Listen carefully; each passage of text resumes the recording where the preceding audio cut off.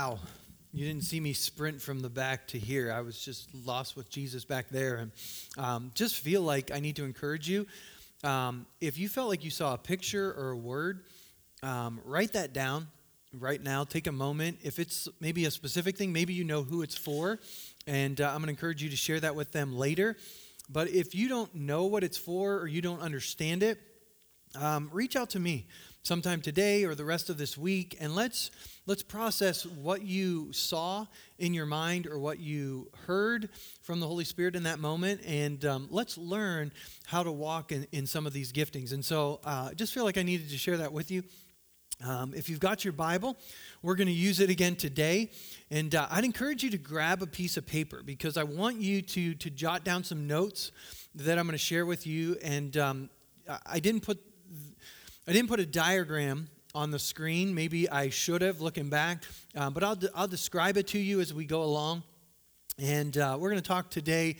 This is part 8 of Trust the Story, but we're going to talk about building God's house. We're going to talk about building God's house. And so don't draw your house just yet. I'm going to tell you how to draw it as we go along. But I want to take a moment just to recap. And I wrestle with this every week because it takes so long to recap, but I feel like I'm not going to go through everything that we've covered over the last 8 weeks as we've talked about trusting the story. But this is so important that we understand the story God has been telling us from Genesis to Revelation. Far too often, especially in the Western culture, we dissect the scripture in a way where we pull a verse out here and we pull a verse out there, but we don't look at how those verses interact with the entire story that God has been telling from Genesis to Revelation. And the hard part is, it's hard for us to understand the culture the Bible was written in because we're so far removed from it. And so there are people that from time to time will say to me, well, I don't go to other sources, I just need the Bible. Yeah, and they'll even use Paul. They'll be like, Jesus taught Paul, so he can teach me. But what you don't understand about Paul is, Paul was in the culture. So the words of Jesus made sense to him because of being in the culture. And so it's not wrong for us to go to outside sources. We shouldn't go to outside sources and neglect the word, but we should use those sources to help us understand the word. And that's the book, The Untold Story, that we've been going through. And I've been putting things on our website, downloads for you. There's been pages or outlines I've put together that reiterate some of the things I've taught, links to podcasts and books, maps. And then last week, I put a Knowing God new believer study on there. And I challenged you at the end of last week, know how to, in 1 or 2 minutes, talk about your story. What you were like before you met Christ, what happened when you met Christ, and what's happened in your life since. 2 minutes at most. And being able to reiterate in that what happened when you met Christ, putting in there the story of the gospel. So in 2 minutes, if you encounter someone on the street, you should be able to talk about what your life was like before Christ, what happened when you met Christ, and what happened in your life since Christ, and tie in the scripture, the story of salvation in that. And that's not going to happen unless we actually take time to write that out, to study it, to practice it, to articulate it.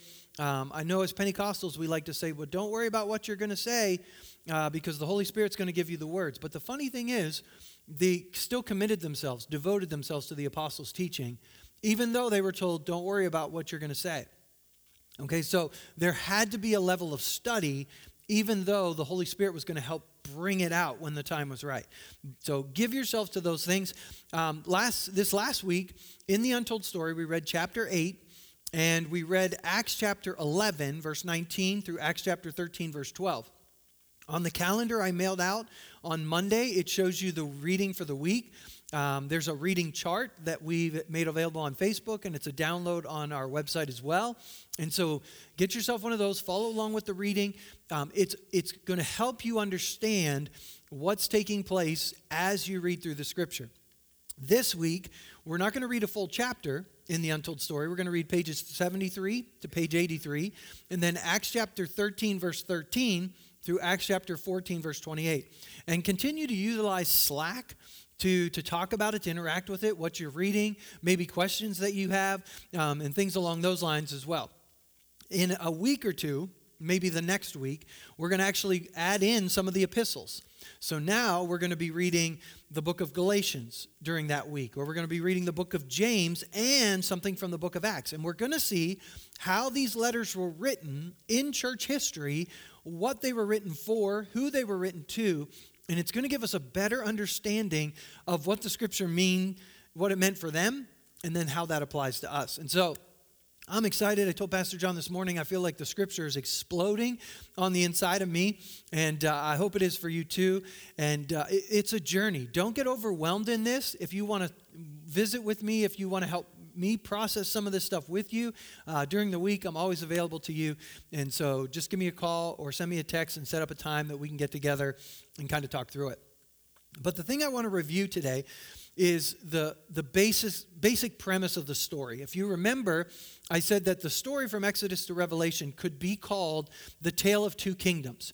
So there's two kingdoms that are at work. There's the kingdom of the world, or I've called it the kingdom of empire, and then the kingdom of God, or the kingdom of shalom. Shalom is the Hebrew word. Yes, it means peace, but it just means peace, wholeness, fullness. It's all that God is. It's like going up to someone and being like, Jesus, God. Everything God is, I just speak it over you. That's shalom. It's such a powerful word. And so we introduced ourselves to King Solomon. We talked about his empire, and he started so good. And many times, we look at Solomon's reign as the pinnacle of the nation of Israel. But in actuality, if you really start to study the scripture, Solomon's reign is actually the beginning of the decline. Even though he started and said, yep, give me wisdom. Don't give me all these other things.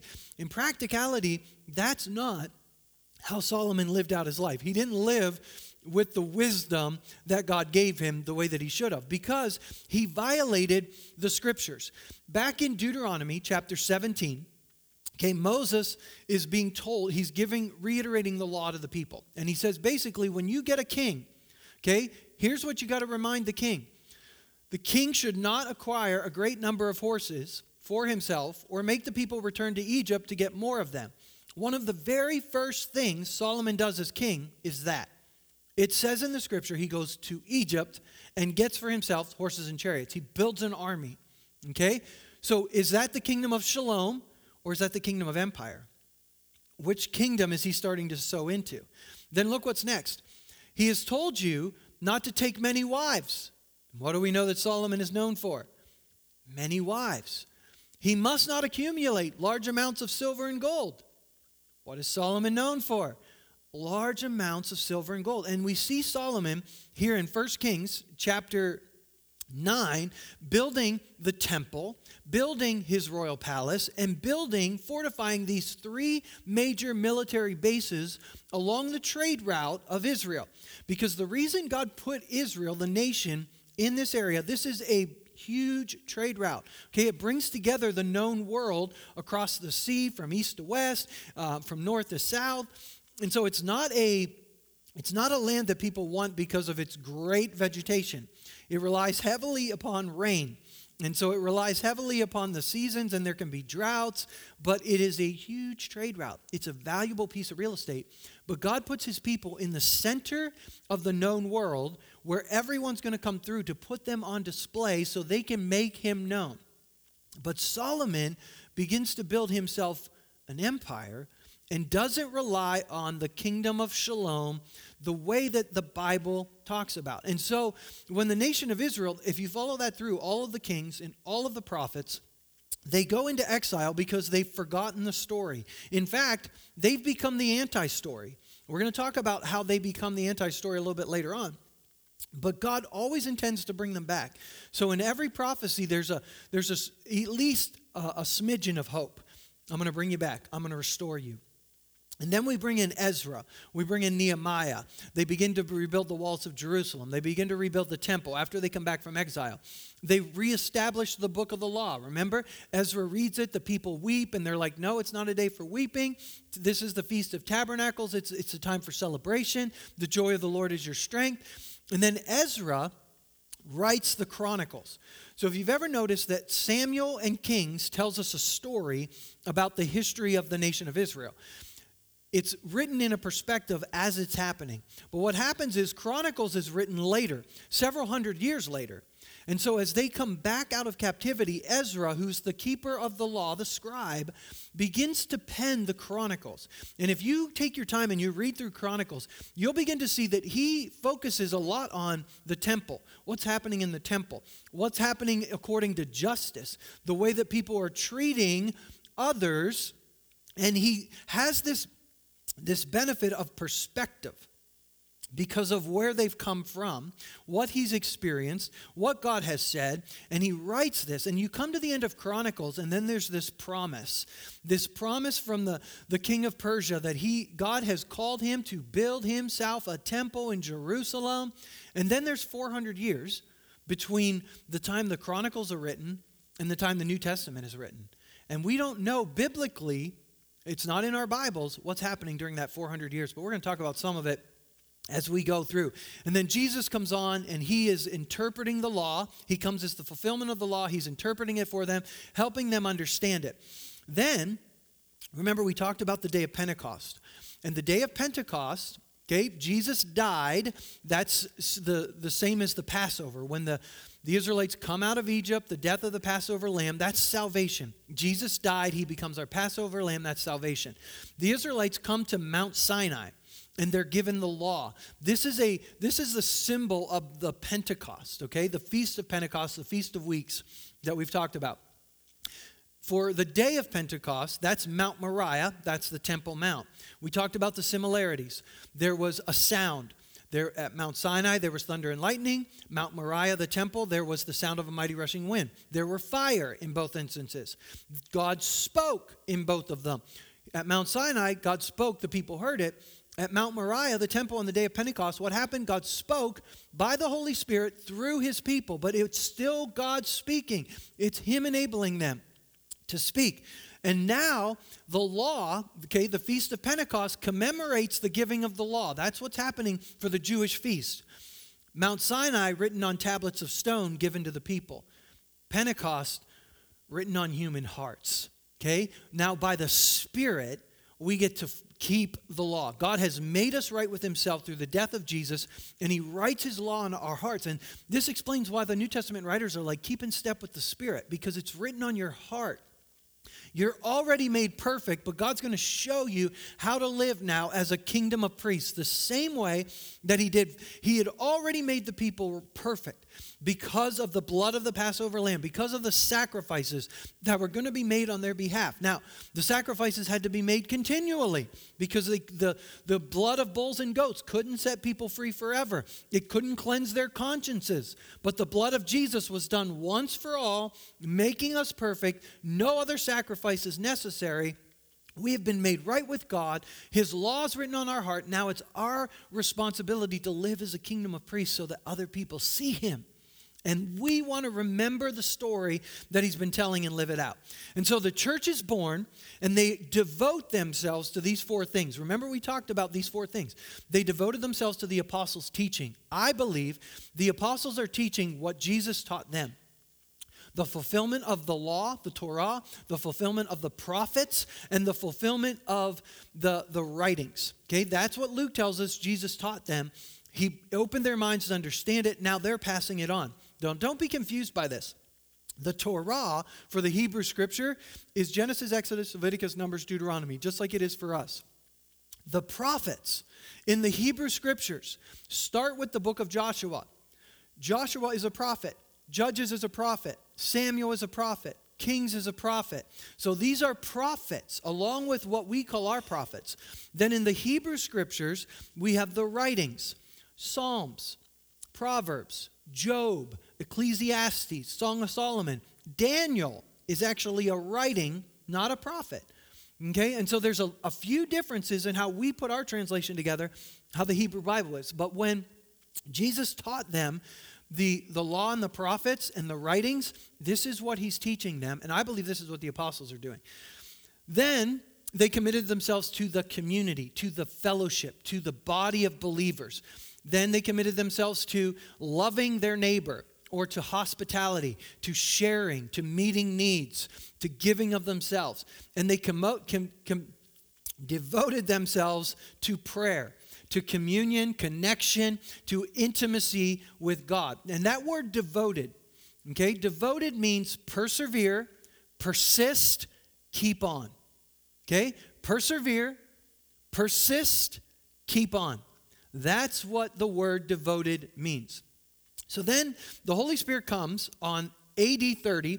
Okay, that's the outpouring on the day of Pentecost. AD 31, somewhere in there between 31 and 33, persecution begins. Now it's going to ramp up. It's going to grow as the time goes on, but that's about when it starts. In AD 33, 34, that's where there's a crisis in Jerusalem. They appoint the first deacons. Somewhere between 35 and 37, Stephen is put to death. Philip goes to Samaria, takes the word to those non-Jews, those mixed race, and then there's a revival that breaks out there. Somewhere between 37 and 40, Jesus appears to the apostle Saul. Paul, then we later call him. Remember we talked about his time in Arabia, his time in Tarsus. That all takes place in this period. Peter begins to travel. And then from our reading this week, around AD 44, the apostle James is martyred. Okay, now there's James, the brother of Jesus, and then there's James, the brother of John. This is James, the brother of John. So there's another James we're going to hear from a few chapters later here in Acts. But this James is martyred around AD 44. And then there's a prayer meeting at the beginning of Acts 13 that we read this week that takes place in Antioch, and that is around AD 47. So about 17 years has transpired in what we've read. I want you to think about that. Okay, I've pastored this church for about 22 years now. And 17 years has happened since the day of Pentecost and this prayer meeting in Antioch. So this is a long time period that I want us to think about.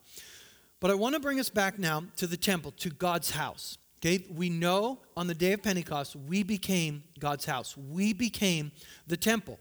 1 Corinthians chapter 3, you are God's building. Hebrews chapter 3, you are God's house. Okay, so the scripture refers to us as being God's building, God's house, God's temple. Those are all interchangeable words that could have been used for the actual temple. So all of these writers are actually telling us we are the place where God resides. His presence. We are his temple. And we know the foundation. So if you're ready to draw your picture, I want you to draw a foundation for your house.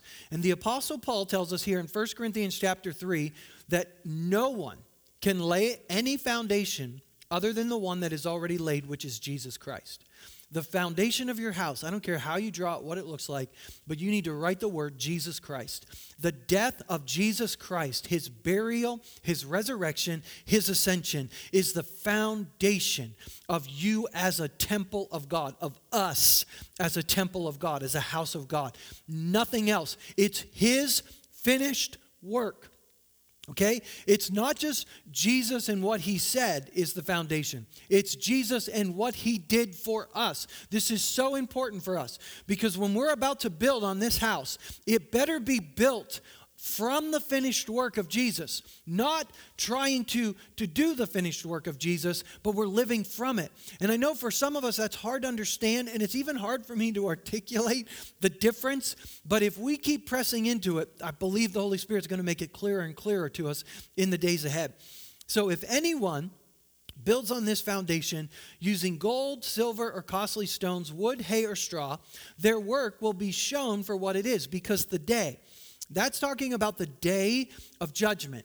The day when we as believers will stand before Jesus and we are going to give an account for how we built God's house, how we built our lives, whether we used eternal materials or we used temporary materials. And judgment is going to come and it's going to burn up. I should just read it. It will be revealed with fire to test the quality of our work. Then it goes on. If what has been built survives, so it was eternal, you're going to receive a reward. If it is burned up, the builder is going to suffer loss, but yet will be saved. Okay, as long as the foundation is there, okay, don't just listen. We're going to build on it. You're going to be saved, but only as one escaping through the flames. So in other words, by the skin of your teeth. Okay, so I don't know if any of us want to stand before Jesus and be like, well, I got in on the skin of my teeth. I mean, We want to build a house that when we're there, we're like, not just because we want to be rewarded. That's a part of it. But because we want him to be famous. We want him to be seen all over our community, all over our world. And we want people to come into the kingdom. We want to build a lasting house for God to dwell in everywhere we go. Whether that's a house individually or a house corporately, that's important because he goes on to say, don't you know that you, and that is a plural you. Okay, so yes, we are all individual temples, but you, as a corporate body, you yourselves are God's temple, and God dwells in you. There is a corporate aspect, and many of us in the American church, we don't like this. We're not comfortable with this. Just me and Jesus. You know, I don't need to be involved in a local church. No, I don't need to be involved in an expression of somebody out. I just need me and Jesus. You need to read your Bible. And you need to read it in a way that you know which yous are plural and which yous are singular. Because there's a connection, okay? God did not just call Abraham. He called Abraham to have many descendants, to bring a family, to bring a household together for Abraham. And that's what we are. And we cannot live in isolation from each other. We are God's temple. Look at this. If anyone destroys God's temple, or if you do things to break apart God's temple, his people, God will destroy that person. Remember back in the Proverbs, what are the 6 things God hates? The 7th is an abomination, the one who sows discord among brothers. You know, we can disagree on stuff, but we can disagree on stuff in a way that doesn't destroy the house, or we can disagree on stuff in a way that destroys the house. And we need to be careful when we deal with disagreements with one another that we come to one another. We do it for the sake of reconciliation, to remain together, to remain a house, so that the rest of the house. If I have a problem with an individual and I go to 7 other people instead of going to that individual to make it right, I'm destroying the temple because I'm getting those other individuals to not like that person too. I'm getting them to be on my side. This is a huge thing. And we talk about all these abominations that are happening in our world, and I believe God's setting his house in order. And one of the ways is stop destroying my temple. Stop treating each other in the way that you've been treating each other. We're going to see it even more as we go through today. So we want to be careful. We want to build on the foundation. So I'm going to give you 3 pillars for your house, okay? So you're going to draw 3 pillars, okay? Your house has 3 pillars, and that's really, the rest of your house is going to be up to you to design, but there's 3 pillars, okay? They're going to come from Micah chapter 6, verses 6 through 8. And I'm going to give you the context because I want you to see in Micah 6, 6 through 8, Micah's pronouncing judgment, okay? The people of Israel have neglected the story that God has wanted them to tell with their lives. Because remember, it's not just telling with your mouth, it's telling with your life. God wants us to be the story, not tell the story. We are his witnesses. We don't go witness. Okay? We are the story. But they've forgotten it. In Micah chapter 6, Micah is basically told them they've forsaken the covenant. They've forsaken God. They've forgotten the story. And here's the response of the people. With what shall I come before the Lord and bow down before the exalted God? How should I make it right? Should I come before him with burnt offerings? With calves a year old? Remember, that's what the Torah prescribed. I mean, if you violate the covenant, if you break the law, bring a sacrifice, bring a calf. Would the Lord be pleased with thousands of rams, with 10,000 rivers of oil? Okay, so hyperbole, could I offer enough sacrifices to make this right? Shall I offer my firstborn? Okay, the symbolism of them coming out of Egypt, the blood of the Passover lamb, should I even offer, to make myself right with God now, should I offer my firstborn? Again, using hyperbole, but really emphasizing what should you do. And look at what he boils it down to. I love this verse. He basically boils it down to this. He has shown you, O mortal, what is good. What does the Lord require of you? To act justly, to love mercy, and to walk humbly with your God. Now, if you want to write on those 3 pillars, justice, mercy, and humility, we're going to talk about them. Luckily, I still have a half hour, and we're going to talk about each of those individually and help them make sense, I think, to us. I believe these are the three pillars that we need to build our lives on: justice, mercy, and humility, to walk humbly with God. Jesus is talking to the Pharisees in Matthew chapter 23. And he's talking to them about these keepers of the law. Okay, remember, their job was to fulfill the law, to tell the people what the fulfillment of the law was, and they got it wrong because Jesus comes correcting them. He says to them in Matthew 23, talking about the way they were tithing, "Woe to you, you hypocrites! You give a tenth of your spices, your mint, your dill, your cumin, but you have neglected the more important matters of the law: justice, mercy, and faith." Now, don't change your pillar just yet. I think faith and humility are words that could be used interchangeable. And I think you'll see that as we go through the day today. But Jesus takes Micah 6:6-8, and he brings it in right here. Remember last week he brought in Hosea when he talked to them, and he says, I want you to go learn what this means. I want mercy, not sacrifice. Now he's saying justice, mercy, faith. That's what the law, that's what the Torah boils down to. And what you Pharisees have done, you have strained out a gnat. You have tried to so practice the law down to the tiny, tiny thing, but you've missed the whole point of the law. And the whole point of the law is justice, mercy, and humility. Very important. I want to look at one more story of Jesus. Okay, in Matthew 21, there's a story that happens in the life of Jesus. He doesn't tell it; he lives it. He comes into the temple. You know it. He fashions the whip, and he goes in and he starts tearing the place apart. And we're going to look at why he does this here. Matthew 21, Jesus entered the temple courts. He drives out all who were buying and selling. He overturns the tables of the money changers and the benches of those selling doves. Now, the people that were coming to Jerusalem to sacrifice had to buy sacrifices. They couldn't bring them with them. The problem was the money changers, the people that were exchanging money, because these people are coming from everywhere. Remember on the day of Pentecost? Some from hundreds of miles away. Different money they were bringing. The money changers were using such an extreme rate, they were taking advantage of the people coming to worship. They were selling them animals at crazy prices. And so they're making a huge profit on the backs of the people coming to sacrifice. Okay? That's what Jesus is ticked off about here, okay?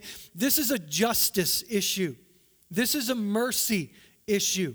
They are keeping people from entering into worship for and towards God. Okay? So he overturns it. And then he makes this statement. It is written, my house will be called a house of prayer, but you are making it a den of robbers. Now, if you've studied the scripture or you've looked at your footnotes, you will not find that verse anywhere in the Old Testament. But you will find it in two places. Okay? Jesus has taken something that Isaiah wrote about, something that Jeremiah wrote about, and he put it together and he threw it right here, where this injustice, where this lack of mercy, and where this lack of humility is taking place. So let's look first at Isaiah. Isaiah chapter 56, this is what the Lord says. Maintain justice. Do what is right, for my salvation is close at hand, and my righteousness will soon be revealed. Blessed is the one who does this. The person who holds it fast, devoted, perseveres in it. Okay? Perseveres. He's not talking about does it perfectly. The one who perseveres in it. I don't believe God has called us to perfection in the sense that we can never make a mistake. But he's called us to pursuit.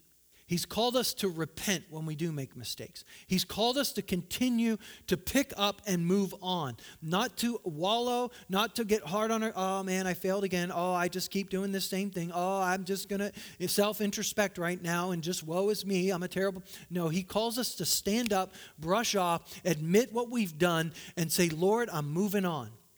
To continue to pursue him. Okay? The one who keeps the Sabbath. We're going to come back to Sabbath. And who keeps their hands from doing evil. I love this next part. Let no foreigner who is bound say to the Lord will exclude me from his people. So when they understood, okay, the people understood the Torah, that they needed to stay away from foreigners. I think that's an incorrect understanding because the prophets are judging them. They should have not neglected the foreigner for coming near the Lord. Their whole purpose was to get foreigners excited about the possibility of coming to the Lord. Now, they had to convert to Judaism to do it, but they were invited in. Okay, we see some of those people later on in the book of Acts. They're getting circumcised.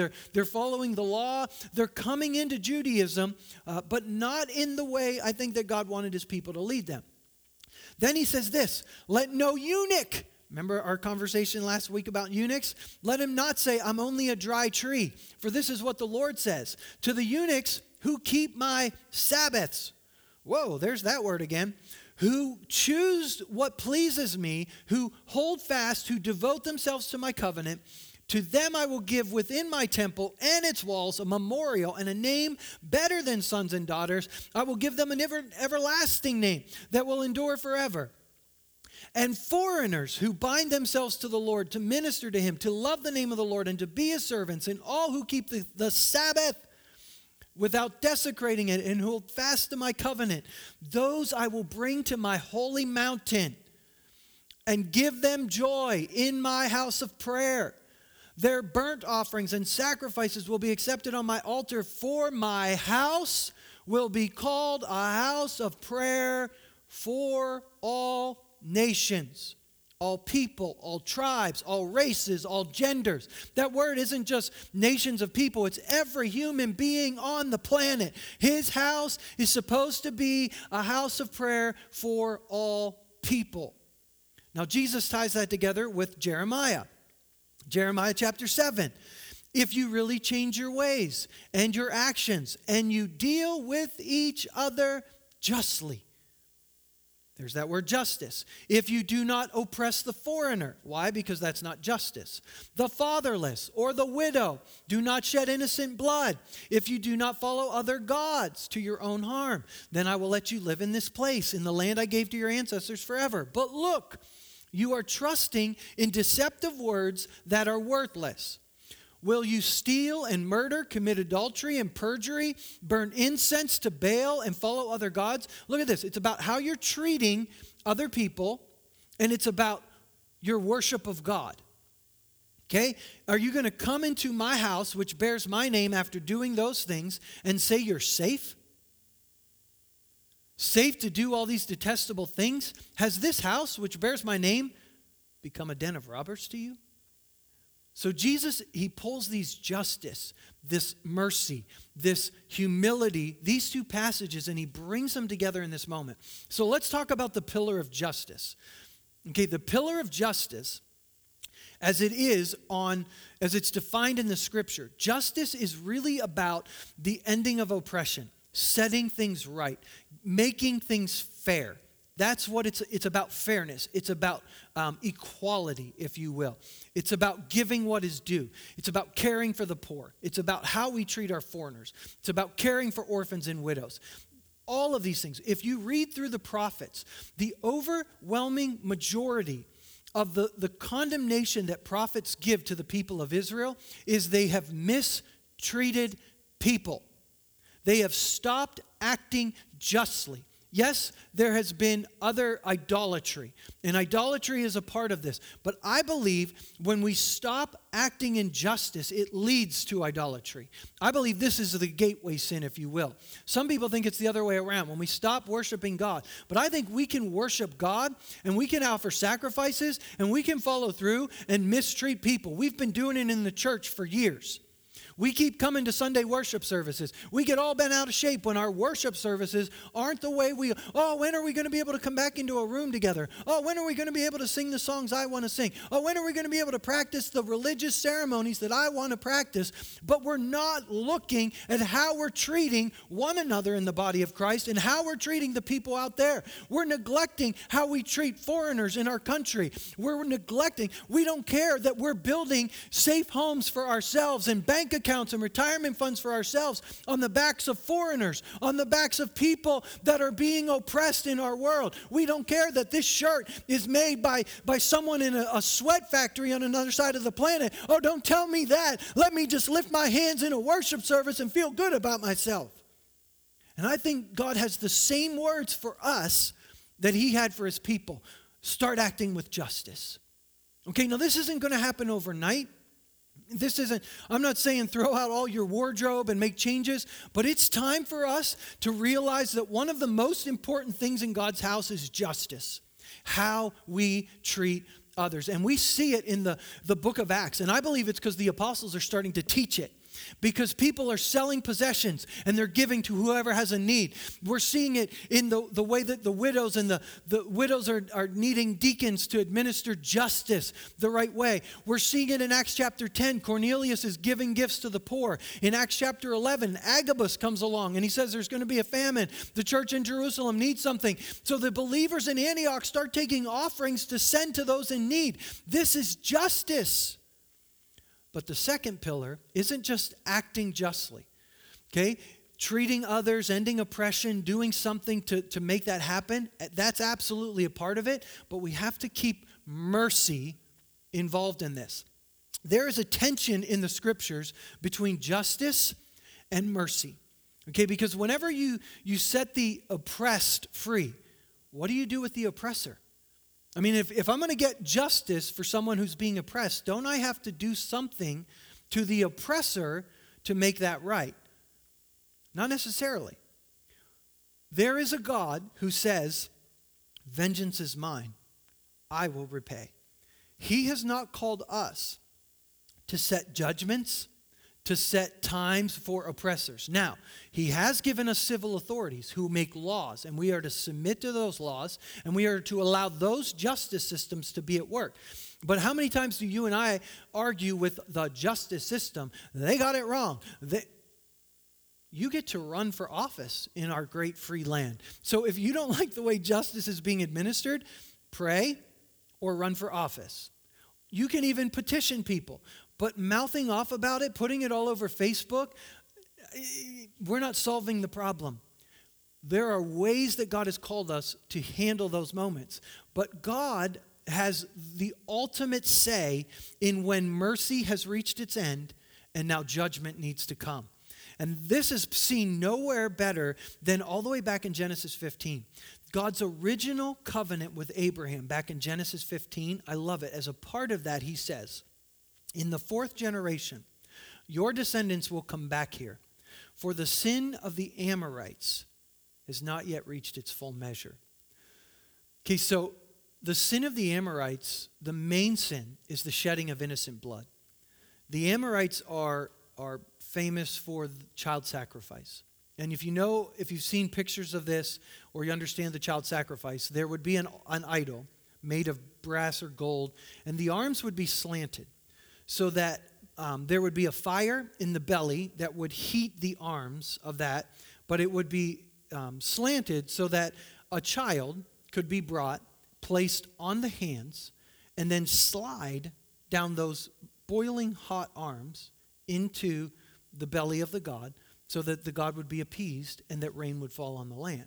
Now, the people that are living in this land are dependent upon rain. They are dependent upon Baal and Asherah to provide them rain for crops so they can live, even to the point that they're willing to sacrifice their children. If you're a parent or a grandparent, how many times would you have to hear the cry of an infant being laid on a boiling hot pair of hands and slide into a fire before you would say, that's enough? But for some reason, this God of mercy and justice says that their sins hasn't reached its full yet. And that's why he's in charge and we're not. Because generally, one cry is enough to set us out for vengeance, for justice. We're to work for justice, to get the oppressed free. But judgment is not in our hands. We remember mercy. Jesus said, blessed are the merciful, for they will receive mercy. And I promise you this, there's not a human being on the planet that needs mercy more than you and I. Every one of us needs equal mercy from God. We sometimes forget that. That's why God over and over says, remember where you came from. Remember what I did for you. Blessed are the merciful. When he speaks in Nazareth and says, blessed, or this is the day of the favor of the Lord, and he leaves off the vengeance of our God. This is a day of mercy. When he says to the Pharisees, you practice all these things, but all you're doing is putting rules on people and making it impossible for them to follow. Go find out what this means. I desire mercy and not sacrifice. Ouch. Go back and read Hosea. Hosea was told to marry a prostitute so she would continue to be unfaithful so that he would represent what God's people had done to him. And yet God continues to give them mercy.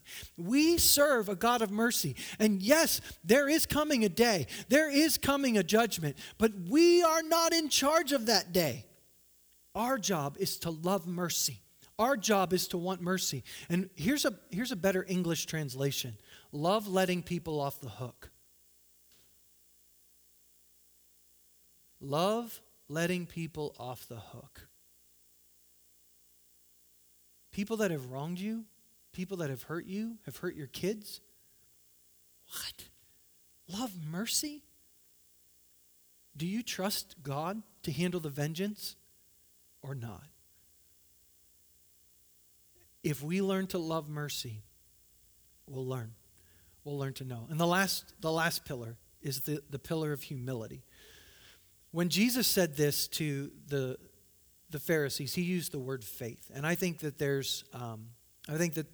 those words are interchangeable. If you want to put the word faith on there, humility, faith, but I actually think there's 3 parts of this. So from your pillar, I want you to draw 3 lines.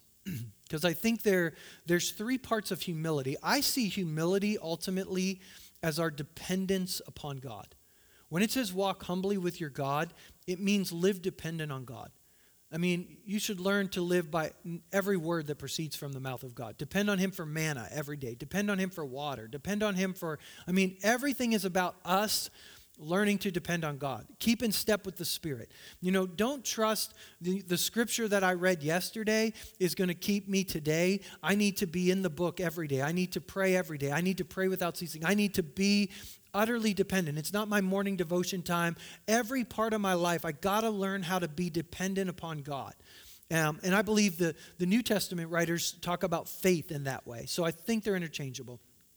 But there were some words that we repeated over and over again. And so one of those words is prayer. So one of those lines that comes out, I think, is prayer. One of those words is Sabbath. You could put Sabbath, it's not a day off, and it's rest. Okay, but it's more than just one day a week. Sabbath is about taking a day to reset every day. Sabbath is a lifestyle. The writer of Hebrews really digs into this. You could read it. He talks about let us make every effort to enter God's rest. We have to learn to live from that place. The third word is obedience. Obedience from the finished work. Okay, it's not obedience to get my salvation. It's obedience because of my salvation. In other words, it's living out who God is on display for the rest of the world. So humility, I believe, our dependence on God is seen in prayer, in Sabbath or rest. And Sabbath could be like if someone does something that you don't like, do you fly off the handle or do you step back and say, God, I'm going to leave this in your hands? Okay, that determines whether we're at rest or not. Come to me, all that you are weary and heavy burdened, and I will give you rest. Sometimes our reactions show whether we're living in Sabbath or we're living from hurry. When people are in front of us and they're not driving the right speed limit, that's a telltale sign whether we've learned to live in rest or not. Okay?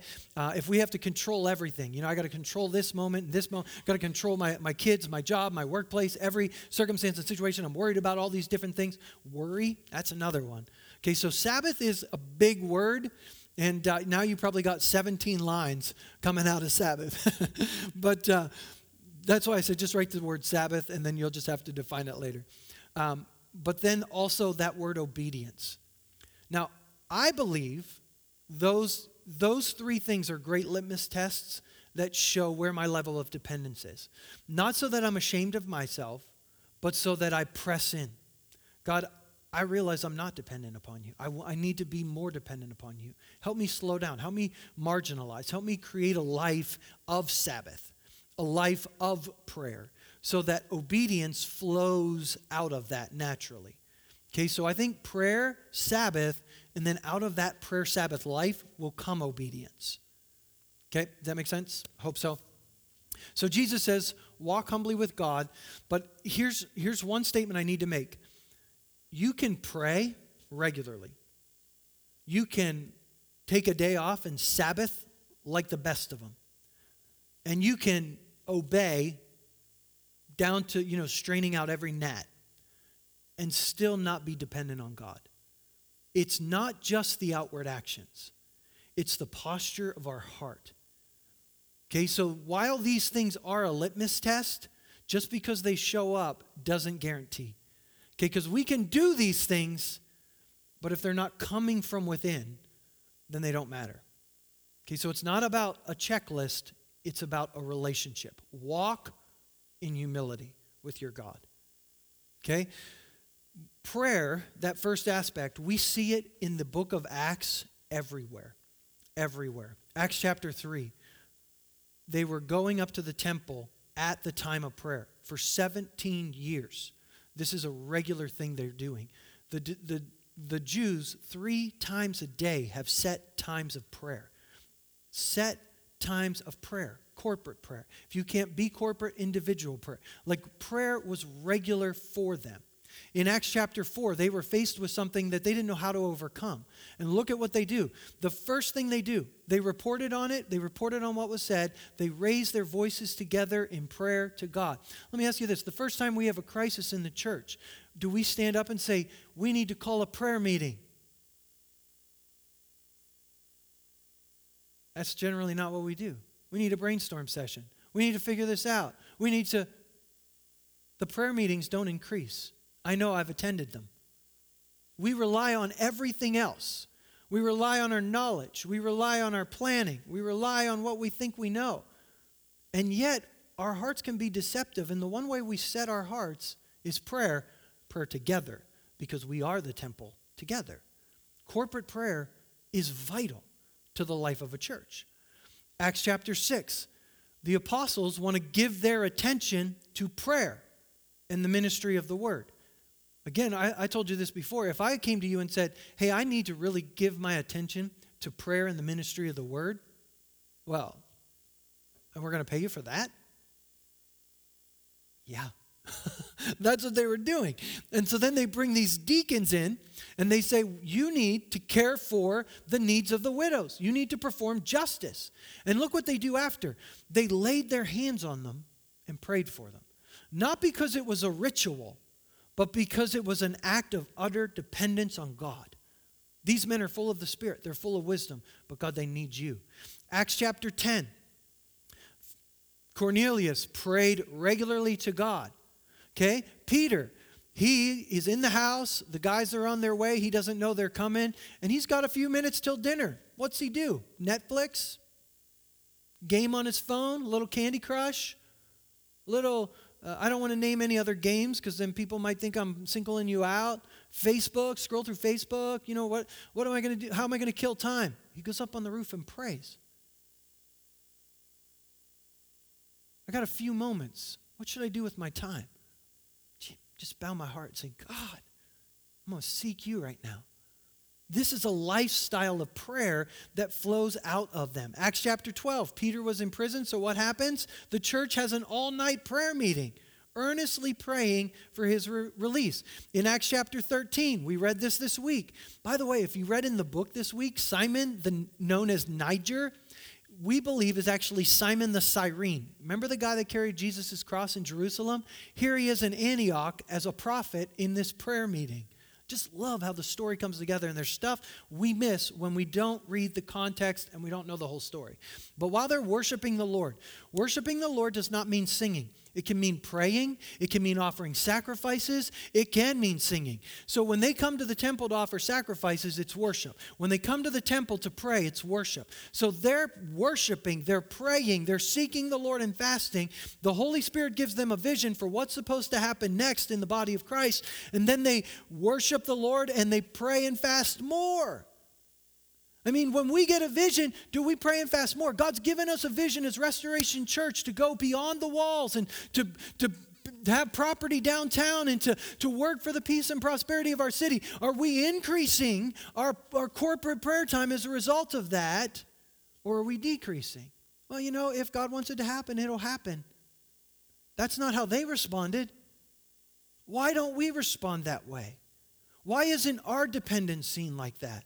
In John chapter 15, look at what Jesus says. Abide in me. Learn to depend upon me. Learn to live in me. Don't just spend a quiet time with me. Don't just do a devotion. Learn that every part of your life has to come from me. Because if you do this, you're going to bear fruit. If you do this, you're going to obey me. This is going to be the natural byproduct of just learning to dig in and to abide in me, to devote yourself to this. People tell me all the time, well, prayer is hard. You're not supposed to pray perfectly. You're supposed to pray persistently.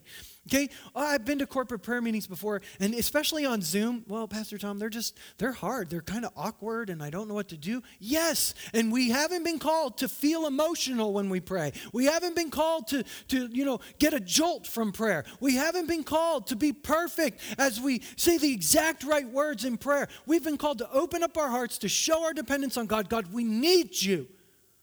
And our corporate prayer is a sign of our corporate dependence. And sometimes people are like, oh, you just make us feel guilty. I don't want you to feel guilty. But there is a litmus test for whether or not we are dependent upon God. It's our prayer. It's our rest. When we have a disagreement, what's our reaction to it as a body? Rest. God's got this. He's got us in his hands. We're a body. We're together. He's going to lead us. Or is there anxiety? Is there fighting? Is there anger? Are we going to one another when we have problems? Or are we going to everybody else? Are we maintaining that sense of unity? I believe in this time of crisis, God is putting his house in order. And he's calling us to justice, to mercy, to humility that's seen in prayer, lives of prayer. I mean, look at this. Pray continually. Pray continually. Devote yourselves to prayer. Be self-controlled and alert so that you can pray. Prayer is the lifeblood of the church. Yep, you can have prayer without being dependent, but you can't be dependent without prayer. It's time for us to say, God, put this house in order and put this house in order. We want to be a house of justice. We want to be a house of mercy. We want to be a house of humility, a house of prayer, a house of Sabbath, a house of rest, a house of obedience. We want our lives to reflect you in every way. I don't have time to go into the two passages where Jesus taught on prayer. Jot them down. You can look at them later. Luke chapter 11, Jesus teaches on prayer. It's the story of persistence, where you just keep asking, keep seeking, keep knocking. Persistence.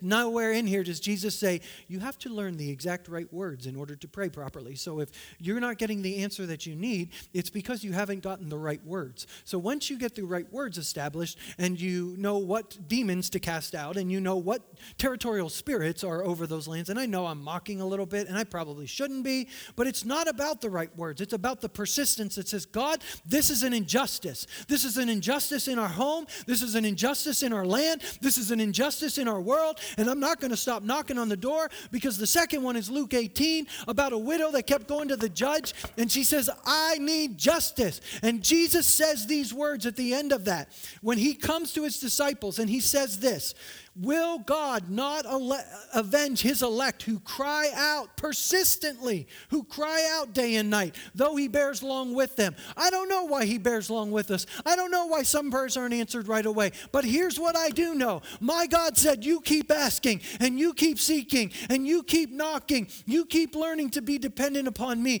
and I will throw open the windows of heaven, and I will heal your land, and I will set justice in your land, and I will heal the oppressed. And that's what he's called us to do, to be this house of prayer for all nations. But look at the last words of Jesus.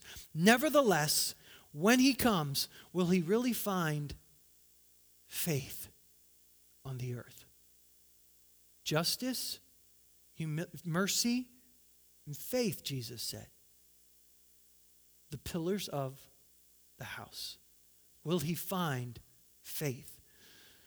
There's so much that I could share with you, but I think God's setting his house in order. I think God's calling us to live from this place, to establish this. Please, from this message, I hope, like Peter on the day of Pentecost, I hope you've been cut to the heart today. I hope you're like, Pastor Tom, what do we do? Humble yourselves, repent. In any area of your life where these pillars don't exist, you repent. You say, God, the pillar of justice is not in my life. The pillar of justice is not in my church. We're going to turn toward the pillar of justice. We're going to turn away from injustice, and I'm turning towards justice. Holy Spirit, help me. Mercy. If there's any unforgiveness in your life, any lack of mercy anywhere in your life, repent. Repent and turn toward mercy. If there's a lack of dependence on God, if there's prayerlessness, if there's Sabbathlessness, okay? And again, it's not the day off.